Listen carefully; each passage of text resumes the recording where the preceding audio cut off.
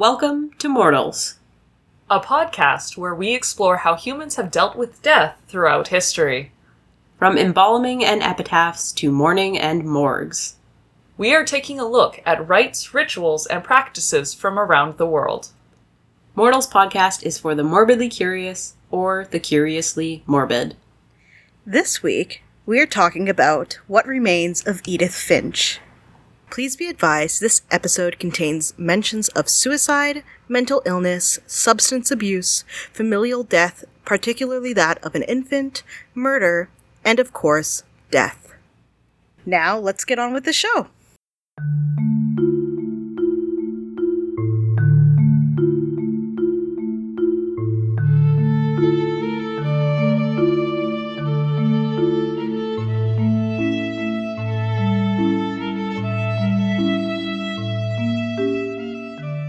Welcome, mortals, to another episode. We have a special guest with us today, because originally there was going to be no episode this week, so that Janine and myself could take a little bit of a break, as right now, with just the two of us running the show, it's a little bit more work on the research, recording, and editing end, and also, Janine recently had the plague.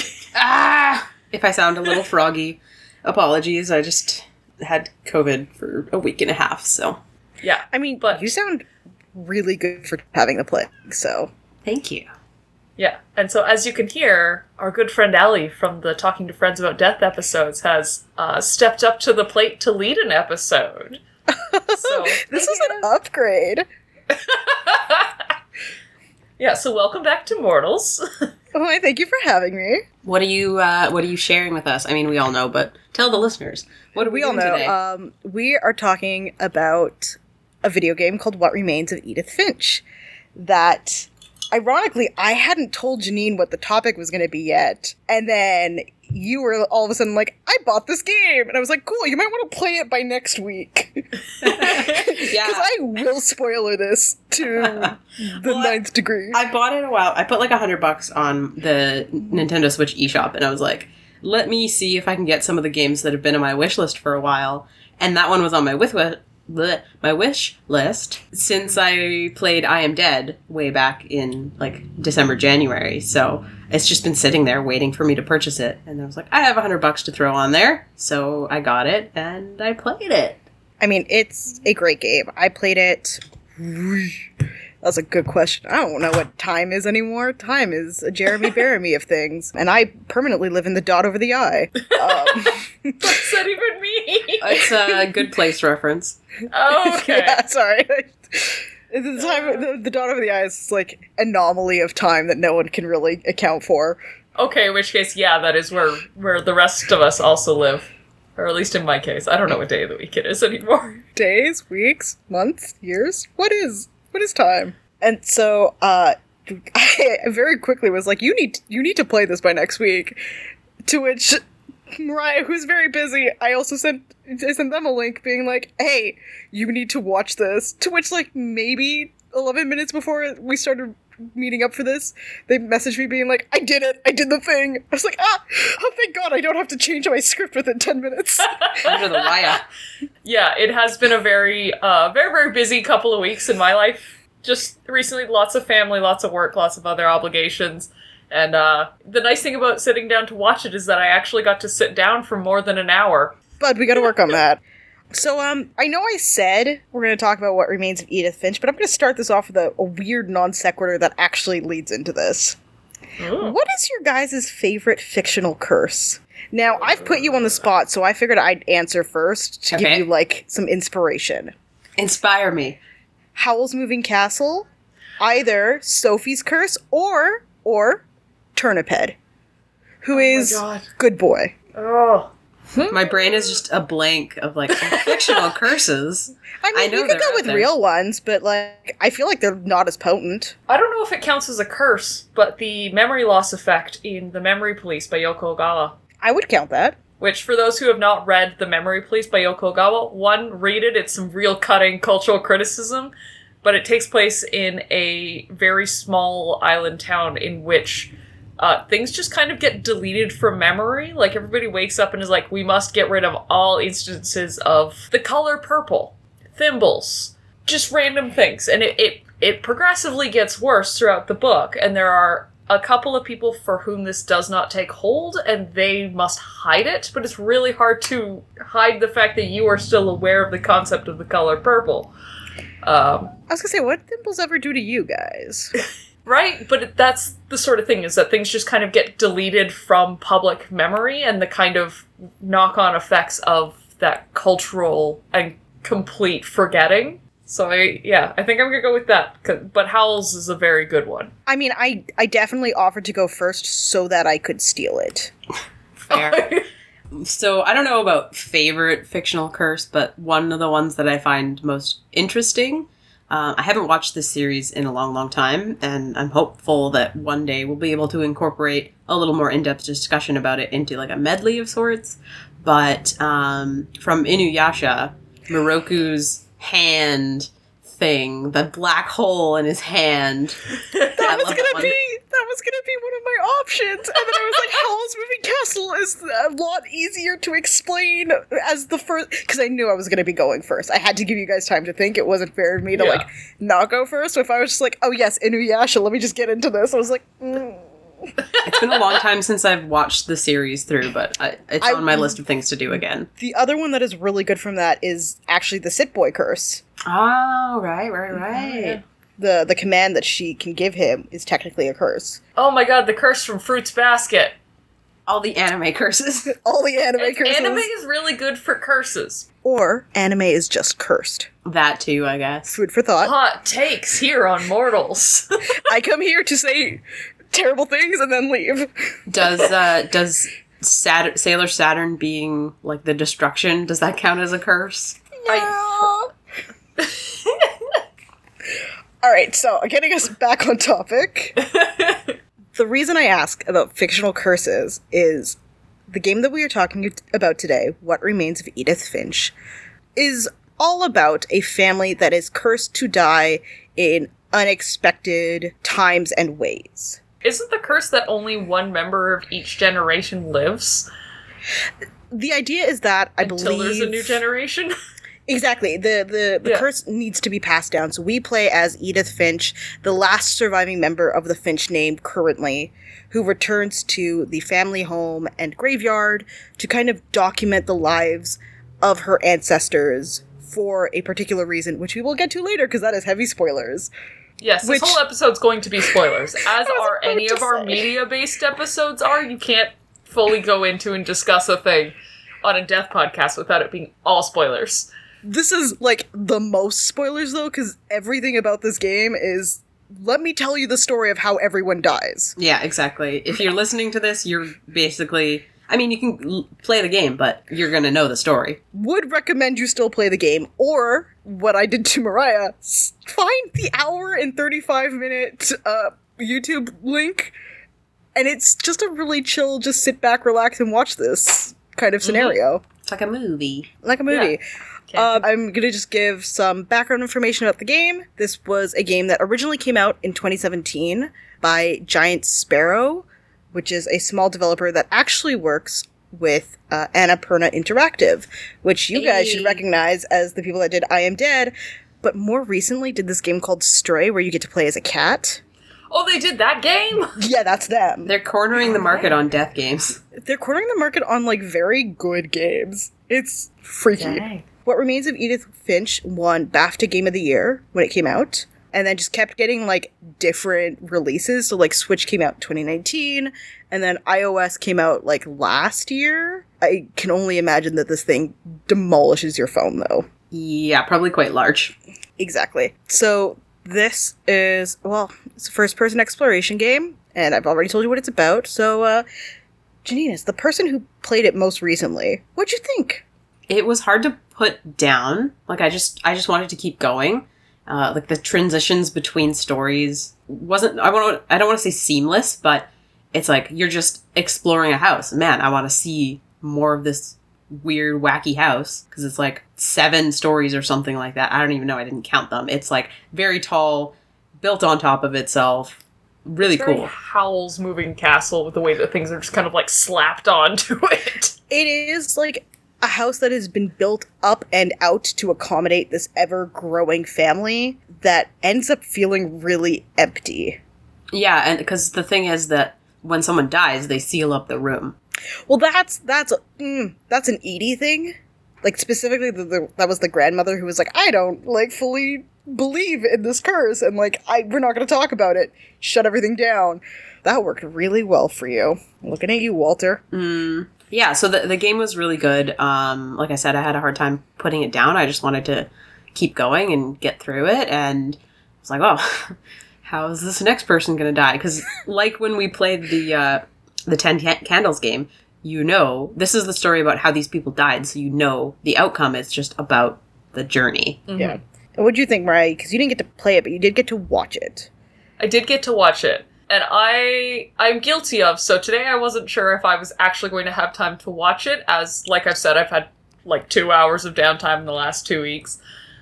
So while I was moving between jobs today and I wasn't driving, I actually looked on, like, Wikipedia, the synopsis, or, like, the storyline, just to be like, I need to know what's happening. So it was interesting to have read beforehand what the supposed causes of death were for each member in the family tree, and then seeing how that was actually played out in the game. But yeah, it was interesting. It was very dark. Like, oh yeah, right from the top. My partner watched me play it, and he said, "Is this a horror game?"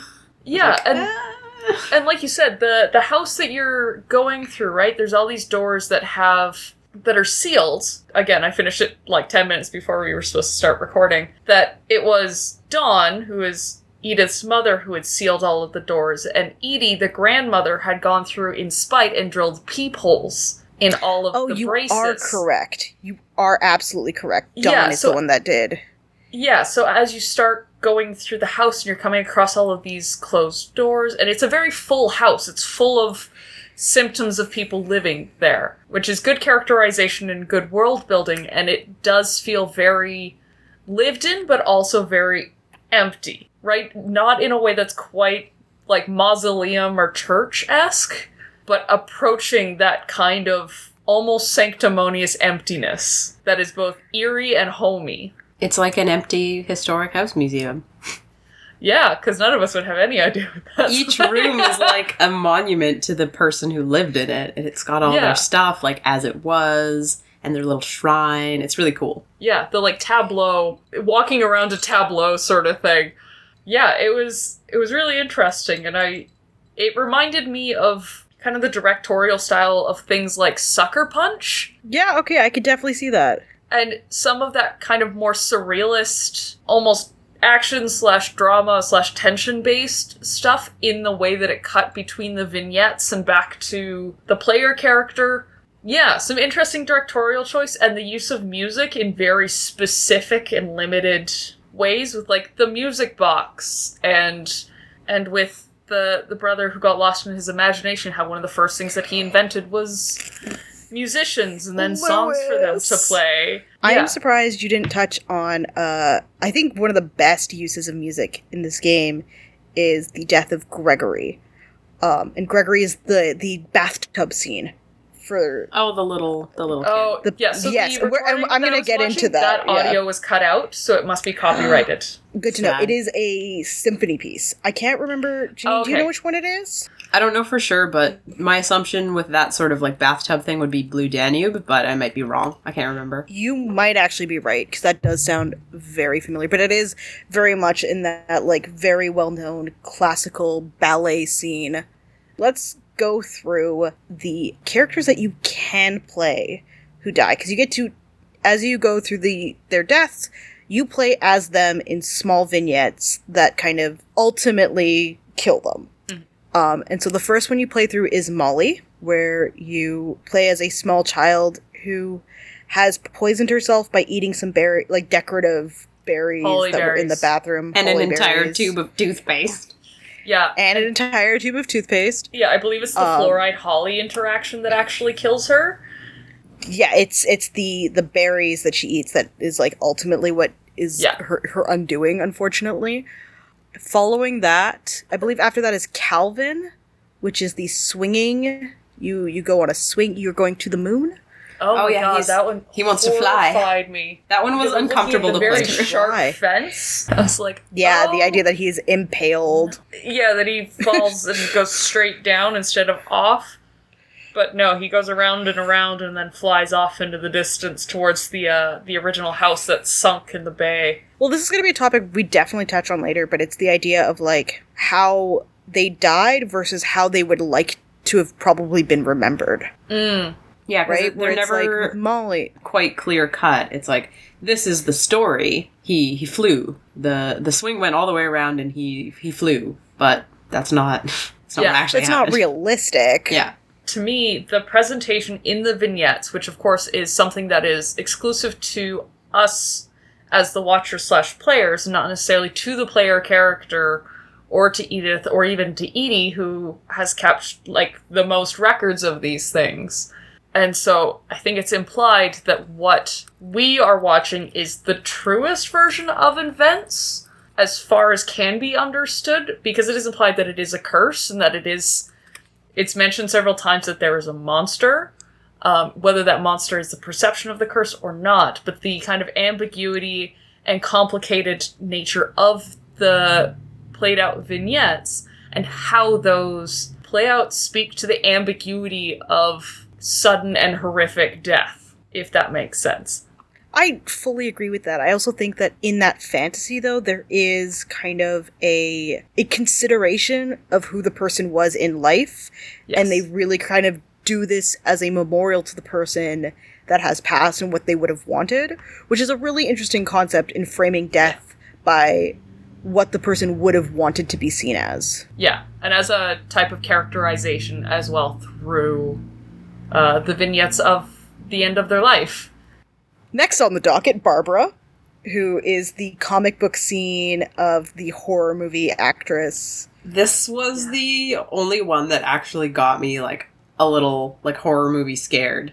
Like, the way that you feel when you're watching a horror movie. Like, oh, God, tension. Because you have to play through, and it's like, is there a murder? What's going on? I don't know. And then the fridge. Oh. Well, I actually read a really interesting theory, and this was one of the questions, but I guess I'll hike it up here now, that all of the deaths are in a way self-inflicted because of their awareness to the curse. Yeah. Did you guys get that kind of feeling? I don't know about all, but some of them, it definitely seemed to play a part. Yeah, it is kind of postulated by Edith's journal as well that perhaps the curse is something that they've placed upon themselves, and that is what is causing things to happen. It's got a little bit of a Stephen King thing to it, in which it never clarifies whether these supposed supernatural effects are supernatural, if they're projected, if maybe there's a string of any sort of, like, mental illness in the family that is potentially a contributing factor that has gone unmanaged or attributed to a curse rather than to something that maybe would benefit from medical assistance. Yeah, it's very ambiguous, if anything on purpose, and I actually quite like the ambiguity. I think it does a really good job at, like, keeping that fantasy versus reality, like, the surrealism of it all, really tangibly in check. I have more reason to suspend my disbelief because I can never tell if it's fully fantasy or not. It's a game, and we know it's a game, and therefore we're able to believe a little more freely that, okay, this is fantastical, and I know that, and not necessarily would a child turn into a cat and then an owl and so on, but that's the story. But the shark rolling down the hill, though. That was so funny! The flopping shark. The flopping shark rolling down the and then hill. it was a giant shark, and she's way up this fucking cliffside as a shark that just falls out of the sky, and you have to, like, bash roll your way down a hill You gotta, into like, the ocean. wriggle down the hill. Which is hysterical, and then you go to doing some serious shark-type chomping, and also a little bit of kind of cannibalism, which you can strike that off your Mortals bingo card, I guess. 2022 Mortals, done in 6 months? After Barbara's story is Walter's story, who is the brother who unfortunately witnessed Barbara's death, and as a result is locked up in the house until he finally decides it's time to go experience the world again after 30 years of being a bunker underneath the recluse. house. So did he lock himself or did he He locked get locked himself in there after an earthquake. Yeah. Okay. Because it's implied that he was dealing with aftershocks for a long time, because he went in there in, 68, and didn't come out until 2005, I believe, is what was marked on the calendars. And he came out and was like, what I wouldn't give for one new day. Something that's And then he different. gets hit by a train. Immediately gets hit by a train because the entrance hatch to the bunker comes up underneath a train line. That one is In a the one in tunnel. particular that I'm thinking that is self-inflicted because of his awareness of the curse. Because he's like, there's this curse, I need to stay safe. I'm going to be in this bunker for 30 years. And then, oh man, I just need to get out. He comes out and a dies. train hits him. So that one is the most direct line to me for that way of thinking. Yeah. But if he Walter- had stayed hiding from the curse in the bunker, he wouldn't have been hit by the train. So maybe he was onto something. We will never know, because Walter is not only dead, he's not real. He's He fictional. is indeed fictional. So Walter is followed up by Sam, who is, depending on how you play it, he's bucked off a cliff by a deer. Yes. In mine, he got nudged off by the antlers. Yeah, and it's. Yeah. I think it depends on how you take the picture or not. But either way, whichever end of the deer you end up nearest, it kicks you off the cliff. Gotcha. Yeah, I brought him to the antler side. So I mean, I can't Yeah. remember exactly. It's been a couple years since I've played this. But it is Dawn, the mother, who shot the deer on a hunting trip that she didn't want to shoot the deer, and he kind of coerced her into doing it. And when he went to go and take the trophy picture, the deer was not dead. I know, and was she's like, on "Oh, it's still Top of the little twitching." cliff. And he's like, oh, that's normal. And then he gets fucking chucked off a cliff in the last photo in that stack of photos that you're looking through as kind of the portal to the vignette is Dawn trying to catch her father as he flies off this cliff. Wild. It's absolutely wild. I can see Yeah. why she boarded up all the door. Truly. And also was like, we're fucking leaving after 2 of her own children died. Yep. Died? Question mark. Maybe. We're gonna get to that. One definitely dead. One so definitely dead. Gregory is next. That's the baby drowning ballet sequence we've previously mentioned. Yeah. Who is one of Dawn's siblings. Siblings, yeah. So we're now into Yes. Dawn's generation. I probably should have done this generationally. I mean, in theory it is. I'm just not mentioning it. So Dawn's brother Gregory dies. Her parents divorce. Her dad remarries to another woman. And at the wedding, her brother Gus, who is flying a kite and during a tornado warning, is swept up in this environmental accident. It's interesting because, again, I read the Wikipedia that gave proposed causes of death, and the one that it claimed is that he was crushed by the totem pole that was next to him in that sequence due to the storm. But, The ultimate idea is that, like, the storm is what did him in. And the sequence, though, is very specifically, like, you're flying a kite through a tornado, and as you're doing so, you're picking up all these things from this wedding and kind of crashing the wedding that you don't want to be a part of. Yeah. So Gus and Gregory are dead. Dawn goes on to have 3 kids of her own. I really think this family just should stop procreating at this point. And definitely not more than one. Not more than one. Yeah, and just have that's one the kid, thing. and then the curse doesn't. I mean, the curse will affect the parent after the kid is born. I mean, it Yeah. definitely... Yeah, it definitely did. But she also, like, fled to India. Yeah, well, that's a whole other. a bit. I have all the other mentioned characters who've also passed away in this list, so that's coming up in a sec. Because Yeah, we got to talk about. contagious curse. Ooh, you marry into this family for long enough, and you will die. I mean, doesn't everybody die? I mean, and that's the other thing, though, is like this is a death that tells you you're going to die. With the fact that all humans will die eventually. Yeah. I was thinking about that as I was playing. I was like, well, I mean, sure, they're all dying in kind of weird and horrific ways, but everybody dies. I think it was more Yeah. the untimely factor. Fair. And Is kind of the this- mysterious nature of a lot of the deaths, too, and a lot of children dying before their parents, which is not the ideal order of operations when it comes to a timely death. So Dawn's kids are Milton, who is a child who we do not know has died because, in particular, he goes missing. Yeah, that It was is one never I was like, confirmed. sequel? Well, no, actually, Magic is maybe real? so this is really interesting. In doing my research for this, the flip book that he creates, there is a king named Maurice, I want to say, or something along those lines. And Maurice, I'm getting that name wrong, is the character in this developer's game that came before the What Remains of Edith Finch. So they have another game called The Unfinished Swan. And in the flip book, one of the characters is the main character of that game. Ah. So the two games are connected, but this game actually came second and is making a backwards reference. Okay, I'll have to look into that game. Interesting. I know, I was like, oh, hello there. Because each room that you go into, there's some means by which you access this story, like notes written on divorce papers, stacks of photos, diaries, and the flip book that you mentioned for Milton.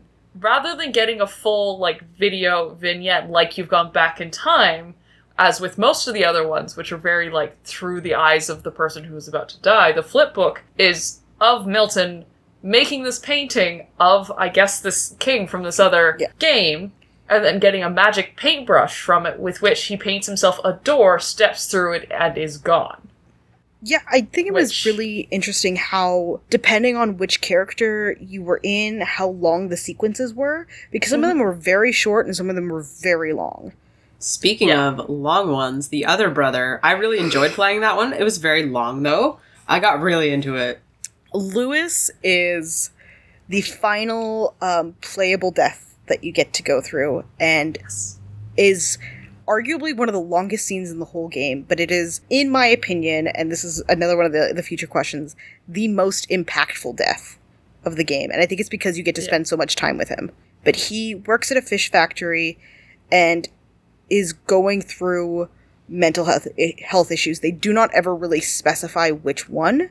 Some sort of disassociation disorder, because he creates an entire fantasy world in his head and ultimately commits suicide in the factory, is from my understanding. The interpretation that the game gives you is that he dies in the factory by suicide. Yeah.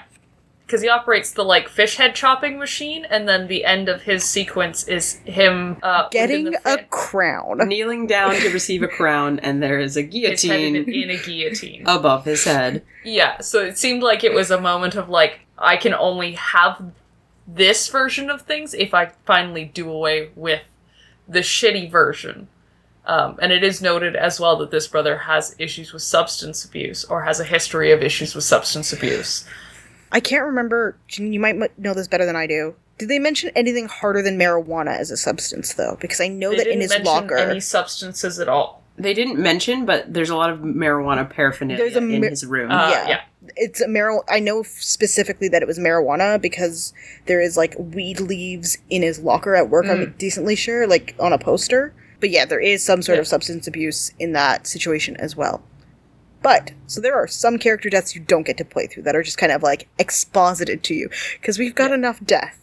And I'm just gonna blast through those really quick. So, in the first generation, prior to Edie, the great-grandmother of your character is Odin, her father, who drowns at sea before they can come to America. Because he takes the whole family on a boat to bring them to America.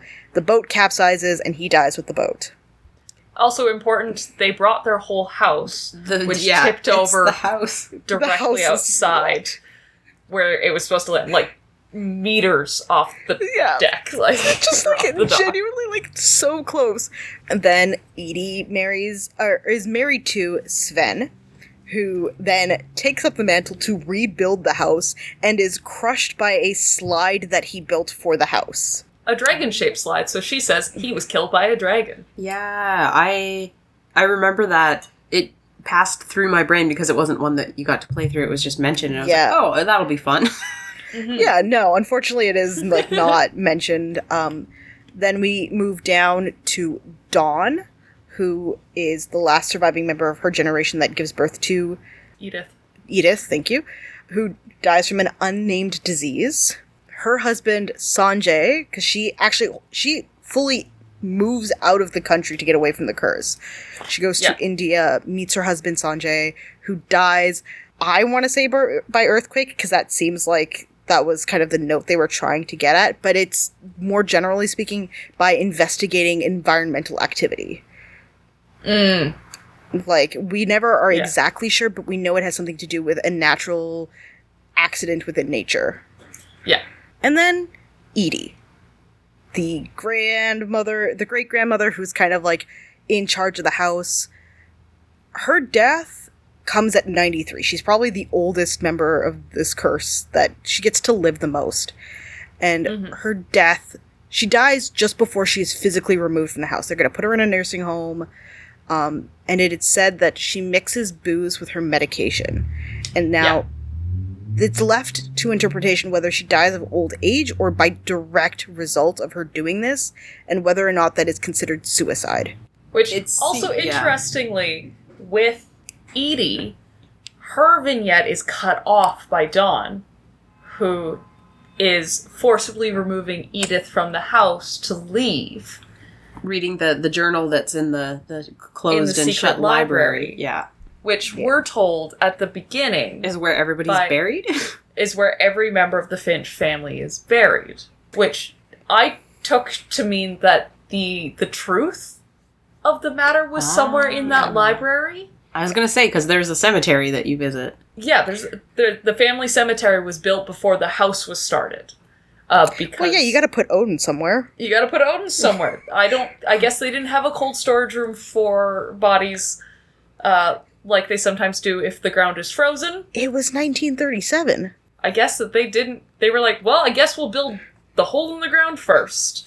It's easier rather to than a dig than to storehouse. build. Though at the rate at which they were dying, maybe they should have had a cold storage house. Maybe. I mean, and then we get to our titular character, Edith. Hey, by the way, major spoilers. If you hadn't thought there were spoilers before, I'm about to kill the main character of this game. She dies during childbirth, passing all this information on to her child, her next of kin, Yeah. so that they can take the family history with them and move on. So when we said that you're playing as Edith, we lied. I don't think so, because you No, do you're playing actually... as Chris the whole time. You're playing as her son the whole time. Really? You start off on the boat, right? With Edith's journal. Yeah. Yeah. But It's- when you look at the hands at the beginning and the end, they're different. It's implied that you're following your mother's journal throughout the entire sequence. And yeah, the hands change, but that's one of the only things of characterization that changes with the vignettes. That's true. So I Yeah. guess this is all just one big vignette. It is, and the way that the text actually appears throughout is really interesting too. Like I was watching it and not playing it, but to me it seemed much more like an interactive film or an interactive story than necessarily a video game. But again, that's Yeah. because I was watching somebody else play through Yeah, it. you're watching someone else play it, which I guess then does kind of take away that element of choice. Even though in this game, I wouldn't say there is a lot of genuine choices you get to make. Yeah. I would say this is an interactive experience. Yeah. Yeah, you get that's probably to a better do way to- things. That's kind of like how I Am Dead was as well. Yeah. Which I guess if things have a predetermined end to them, You can't change the outcome. It's very Yeah. linear. So much so that you don't have any options. But do you mind in a case like this? No, I think No. the storytelling is above all what's important here rather than the gameplay. I Oh, felt the same way about the absolutely. other one, so yeah. So finally, we've gone through the whole of the game at that point. Like that's Yeah. everything that happens in the game. You are Chris at the end of it, and that is where the game ends. The game ends on the next generation. Weirdly, a hopeful ending, but I guess it always kind of has to be, doesn't it? I don't know if people would be satisfied necessarily with a non-hopeful ending. The general public, I guess. To me, I didn't necessarily read it as hopeful. I kind of read it in the same kind of dual tonal dissonance as the feel of the house, in which it was both homey and eerie. Because you've just gone through this litany of deaths that have affected this family, and especially through this lens of this, like, surrealist sort of take on the last moments of all these people's lives, and then finding that out that you're now to the next last living Finch. It feels like there's a momentum that is still moving because he has come back to this house to find out. And that, I guess there is a moment of hope in that potentially with this journal and with the stories and exploring it, that there might be a way out through understanding, but also that it is a house and a curse and a set of situations that is resistant to understanding, as death often is. I will say, as I finished up the game, I felt like there were some threads left hanging that makes me think they're leaving it open to do a sequel at some point, especially because we did not get to see in the old sunken house. I wanted to see in there so bad, which that was the disrupted vignette from Edie, the grandmother. And the sense of, like, time being cut short, I think for her was accomplished through that, because, like we said, she's 93. She's, being sent to a nursing home while Dawn and Edith flee the house. And even, because she had told Edith, I left a present for you in the hall, can you go open it? And it turns out it was actually in the secret library, which Dawn didn't know she could get into. And it was history of the Finch family, and the note was like, there are so many stories to tell, but I only have time for one, and you don't even get through it. Whee! Excuse me, police? Or is that an ambulance? Look, it was just celebrating the fact that you had so perfectly made that point. It's symbolic ambulance noises. But yeah, that sense of things being cut short, because I was like, why does that house look like a fucking cathedral from what we've seen? It's tipped over. Like, I want to see what is in this old house. Is the root of the curse here, and it's buried underwater, and it's only through great calamity elsewhere in which the water is sucked out so far, like it's going out for a tsunaami. And she's able to actually get to it. Yeah. I thought that was really cool. And then the memory ended. I was like, no. It did. Well, the thing, too, where she was like, I'm seeing things in here that I know shouldn't be here, but also feel very familiar. The first one was a buck. Like the one that killed Sam, her son. There was also the rock face and the doorway. And I'm like, are these all almost post-premonition visages of what will ultimately kill her children? All I know is it intrigued me, and I wanted more, and I did not get it. Yeah, which I think is the staying power of it as well. I'm actually of a different camp than you both. I think that this was a complete story. Because it comes with the Finches arriving in the US, and it ends on the question of, the question of hope. And this is something we talked about earlier in this episode. If you only ever have one kid in a generation, does that kid then get to survive? Until they have a kid. Well, Edie was the only one of her generation. Ironically, the person who said they did not have time had the most time in the family to tell their stories, but the fact that everyone fought so hard to keep that hidden is what ultimately undid everything. Yeah, no, I definitely think it was a complete story in the way that it functioned and the way that it's presented, and I think that that's the staying power of it as well, is that there are areas of ambiguity for you to think over. For people to theorize about on the internet over and over. Indeed. Or in a podcast that's just all about death. Hey. One thing I wanted to make sure to mention before we reach the end, and I'll do this now, is how about that setting, though? Puget Sound, PNW, Pacific Northwest. I saw some foxgloves in the game, Mariah. Yes, I did notice that immediately. Purple, pink ones. I was like, oh man, we just talked about foxgloves.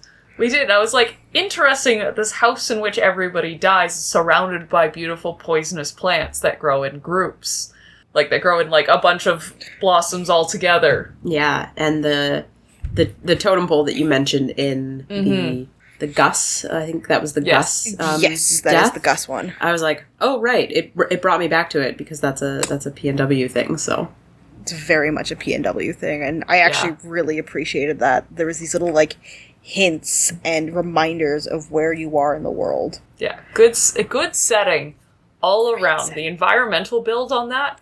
In terms of effective environmental storytelling, chef's kiss. Perfect. Yeah. That house said everything that needed to be said without, just by existing. And also, the secret passages and the way that they were hidden in books and stuff was really interesting. And I'm like, I spent far more time than I should have reading the book titles on all the spines.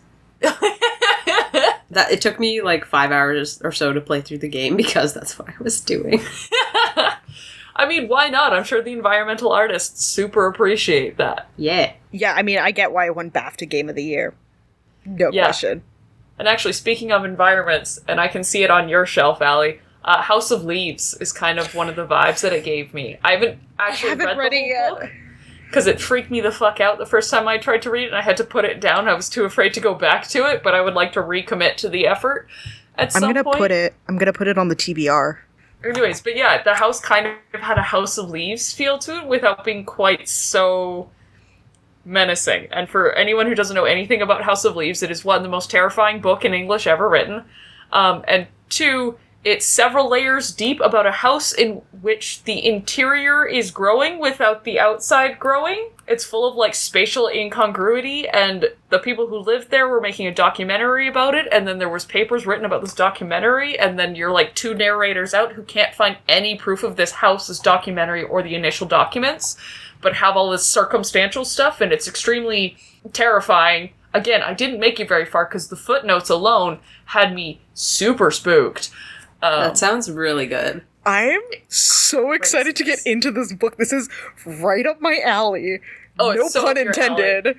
But it kind of, with, like, the secret doors and then the braces with the peepholes cut in them and the crazy howl structure upstairs and stuff, and then this, like, spooky house from which they pulled some of the stones to build the fireplace, just constantly out there with a very Great Gatsby-esque blinking light on a buoy that's marking it as, like, a hazard in the water, just, like, always in view.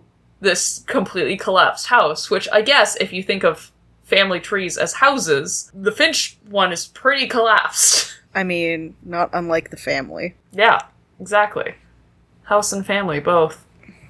Maybe should have stayed in Norway. I don't know about that. Also, I have a question, just, like, generally Why would you speaking. bring your whole house from all the way from Norway to the Puget Sound? How do you get your house from Norway to the Puget Sound? Magic. Big boat. No, but I mean, like, literally the pathway from one to the other. Because you cannot take the most succinct routes. You have to go, like, up and over Asia and through the Pacific Ocean, which makes no sense. They really loved that house. I was gonna say, when Panama Canal was not a thing yet. Well, I mean, so Odin dies in 1937, which is when that house goes down. Let me double check my Panama Canal stuff. Time to do some research on the Panama Canal. Because the other option is going through the Arctic. Right, You just like, go up and neither over. of these things sound like they would be great ideas to take a house through. The idea that it made it that far and collapsed that close to the bank where they were going to put it. It's cursed.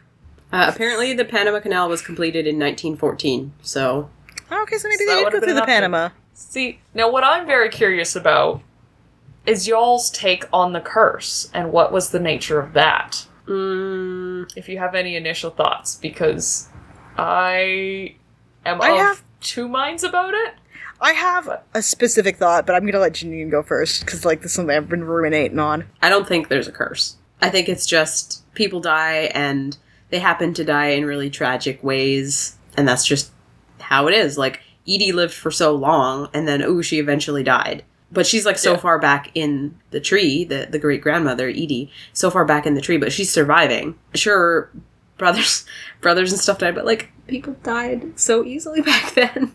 Yeah. They're just a very unfortunate family, in my opinion. Yeah. I wouldn't say that the curse is self-inflicted, but I think it's one of those things where awareness begets panic. Where it's like, the more overly aware you are to this thing, the more it's likely to come and get you. So, like, one person is told, oh, we're cursed.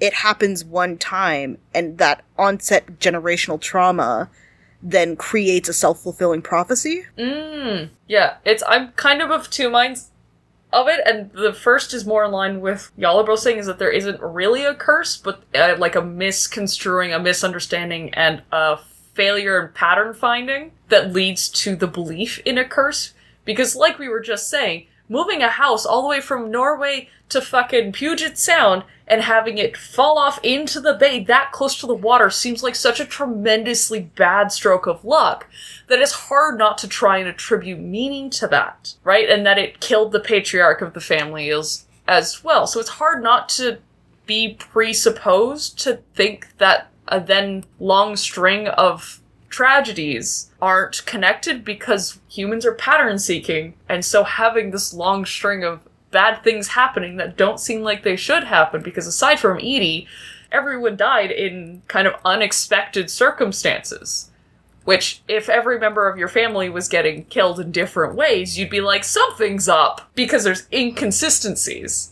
And like I mentioned earlier, I think there's also a possibility of mental illness throughout the family that's not being managed. Not that mental illness leads to unexpected death in families, but that if it was something that was also situated within this priming of a family curse, and if you're blaming it on a family curse, you may not, one, be looking for it in the same way that you might look for somebody on the edge of psychosis or needing medical help. You just blame it on the curse. Yeah, that's a really great point about that, is blame it on the curse.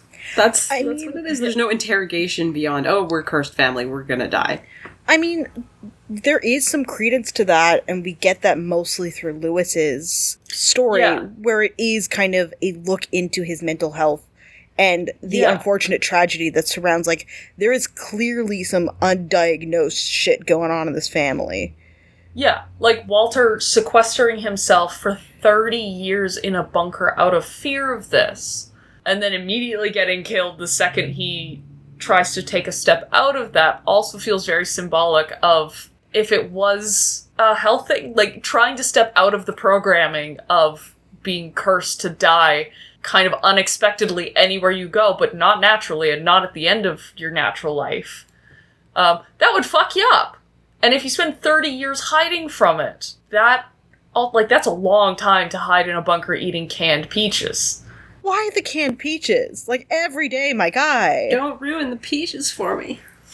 But yeah, and I mean, I don't want to project anything mental illness onto this in a way that misrepresents what it's like to live with certain kinds of mental illness, but I think that there's also some comparisons that can be made to, or not necessarily comparisons, but analogies. Not analogies. I don't know what word I'm going through, but the way that priming and biases affect and put lenses on mental health issues that affect your perception of what is happening to you and in the world around you. As in, there is a curse. Let me look for ways that other people's deaths in my family can be attributed to this curse. Yes. And then my other take on it is literal, there's some sort of monster that is killing this family in insidious and specific and very intimate ways. That maybe lives in the old house, glaring at them through that little red buoy light, Great Gatsby style. I mean, that would be an incredible sequel game, though. It would. Well, the sequence that we get with Molly, which is the first death that we get to walk through, her becoming a monster that goes through and kills all the sailors on the boat, to me was like, that seems circular, like those were the sailors on the boat that was pulling the house. See, but that's where I'm wondering if we're getting into pattern finding ourselves. Because entirely possible. Molly's whole thing is that she has an overactive imagination. That's why she becomes a cat and an owl and a shark tumbling down a hill. I think when you eat holly berries, though, they are a little bit hallucinogenic, so that was also impression. my thought. Yeah. Is that so she was hallucinating. And I think that with that creativity, there was going to be something that was unreal in that, because she is so young. Like, I believe she only ends up being 10 years old when she dies. Yeah. And if she had this story of the house flipping in the water... I will say, of all of them, that one to me was the most sad. Oh, that's a perfect segue into my I guess my last question. Which story was the most impactful to you? So, like I said, like, Molly's seemed the most sad to me. And I will briefly talk about another one, too. But Molly's being the first one that we sort of encounter and play through. She was sent to her room, ostensibly for climbing on the tree, which she wasn't supposed to be doing, sent to her room without dinner, and is so hungry that she goes into her bathroom. It's around Christmas time, eats berries off the holly decoration on the bathroom window, eats an entire tube of toothpaste, and you can also play it so that she eats the food out of her gerbil's cage, which is in the same bowl as some gerbil feces, So like she's just hungry and she eats things that she's not supposed to be eating and dies. So that's like really fucking sad. Like if you were a parent and that happened to your kid, you'd be like, what the fuck? I directly caused this. Oh, this whole game is incredibly traumatic if you look at it from a parent's point of view. Yeah. Gregory's death, the bathtub one, was also sad, but the other one I wanted to talk about was Lewis at the fish. You hit my top two. Okay, yeah. So Lewis's, which is the one, the young man who works at the fish canning factory, chopping the heads off fish. I really had a great time playing through and trying to play through the story at the same time chopping the fish heads. It required a lot of hand-eye coordination. I think that mechanic is so incredibly done because you are literally playing through what he is absolutely doing in his mind. The disassociation between like what I'm doing and what I'm thinking, as you have to take both of your hands and actively do both of these things at the same time. Yeah, that was really incredible. I thought that was a genius way to show what is actually happening to him in real time. And I was invested in both things at the same time. Like, I want to play through the story, but I still have to keep. And like him, he wasn't so invested in the chopping, but I was more invested in the story. I was like, I need to keep chopping fish so I can keep playing this story. That was the thing. If you didn't play for long enough, the fish would pile up. Like if you didn't chop enough fish, it would pile up and hide the story.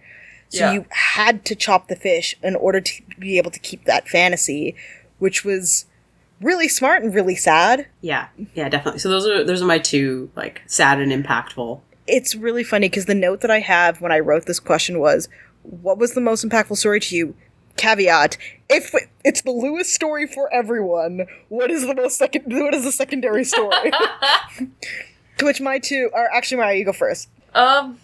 It's hard. Like, my first answer is Edith. That's a good one. That's a choice. Yeah, just because, not necessarily her death specifically, but because you play through her journal and her trying to reconcile all of this while also coming to terms with the fact that she's a 17-year-old about to give birth, and that she actively, like Edie, wants to be able to tell this story and is cut off at the very moment where she could even conceive of doing that, i.e., the moment her child is born.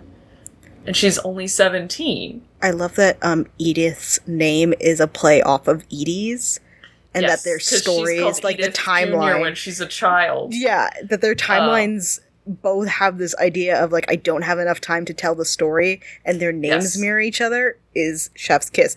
Again, Giant Sparrow did a great job making this game. Yeah, the storytelling is phenomenal. And in terms of, like, the vignettes, I think one of them that hit me the most was actually Edie. And part of that is just, as I've gotten older, wishing I knew more about all of the members of my family that I've lost and no longer having access to them or to that information. And so there's a real life kind of tragic aspect of grief that touches on. The fact that despite her long life, you never get to know her story.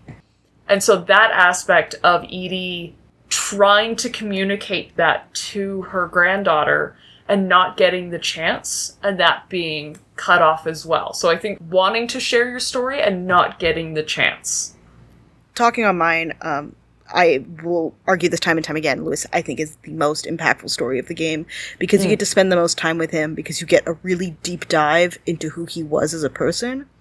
And I think his death is probably one of the more relatable ones in terms of actual feasibility in, like, what you want from your life and what reality is, and the dissonance between that. And I guess it hits me really hard because right now I'm currently trying to get into the thing I really want to do, and the barriers to that are really high. And so I guess that hits me a little bit more. But the other one that really killed me was Gregory.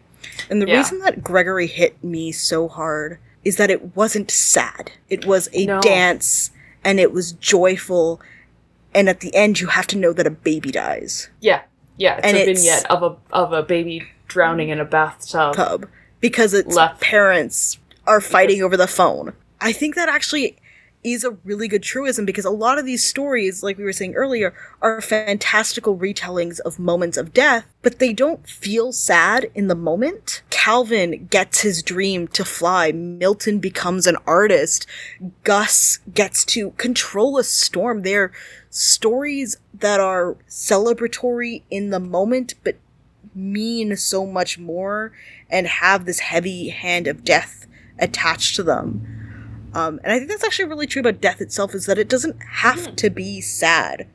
It's going to be for other people, but it doesn't have to be. Mm-hmm. And I think that's a very interesting note that they play with a lot in this game, where it's like, death is sad and death it is inevitable, but it can be fun. Like, Barbara's comic book is arguably silly and fun, and Gregory's bathtub, the beautiful ballet number of him playing with his toys, while inherently heartbreaking because this is the death of an infant, is just fun.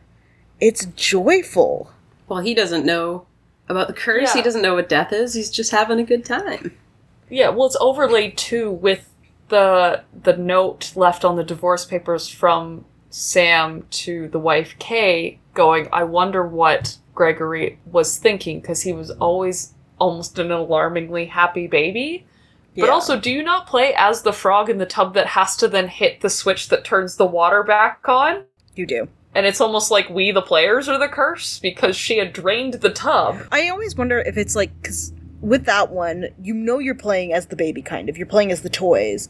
But are you playing with the toys or as the toys? And is it Gregory himself that knocks the frog into the faucet that turns it back on? Potentially. We'll I was just know. watching it going, oh no, player controls the frog and the frog has to jump on the thing. You have to do a baby murder. Like, as a player, just mechanically, like, to progress the story, you have to murder a baby. Yeah. Which, talk about confronting death, the baby might be having a great time imagining itself as this frog toy, but... But that's the thing, right? Like, it's that dissonance between what is real, baby death, and the joy that in that moment, it's an incredibly joyful sequence. Like, I remember playing that and forgetting for a moment that I was going to be killing a baby. Because you're playing with your toys in the bathtub. It's effective. Effective and tragic. Effective and tragic, which I think says a lot about this game. Incredibly tragic, but the storytelling is incredibly effective. Yes. In getting us to not only learn what happened to the Finch family and what remains of Edith Finch, but but effective in creating the questions of, like, when you die, how do you want to be remembered? How much of your family tree do you know, and how much do you want to know? How much do you need to know? And is there too much that you can be aware of that will do bad things for you? What a great game. Incredible game. Again, highly recommend that you guys get this. It is such a joy to play. And even though it's short, it is not a long game. Maximum, you are terrible at video games. I guess I could say 4 hours, but like 2, really. Unless you're reading all the books. I was going to say 5 if you're reading the book spines. 5 if you... 4. I would actually say 4 with the book spines, in all honesty. I might be overestimating my time played.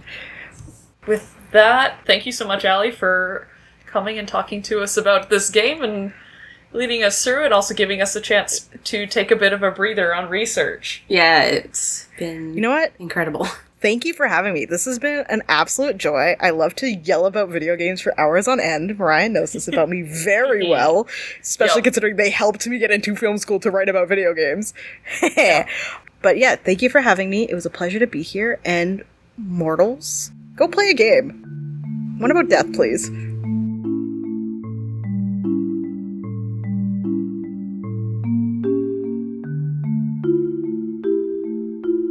Mortals Podcast is created, hosted, and edited by 3 morbidly curious individuals, Christia, Mariah, and Janine. You can find us on Twitter at podcastmortals, on Tumblr at Mortals Podcast, and on Instagram at mortals_podcast. Our music is A Mermaid's Eulogy by Etienne Roussel. Thanks for listening, mortals. Take care of yourselves out there.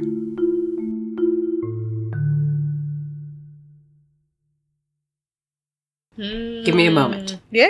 I'm like looking around at my books and being like, I don't have many of my books here. This is going to be our Jeopardy music while they think of curses. And I'm just going to be like, won't you take me to Cursey Town?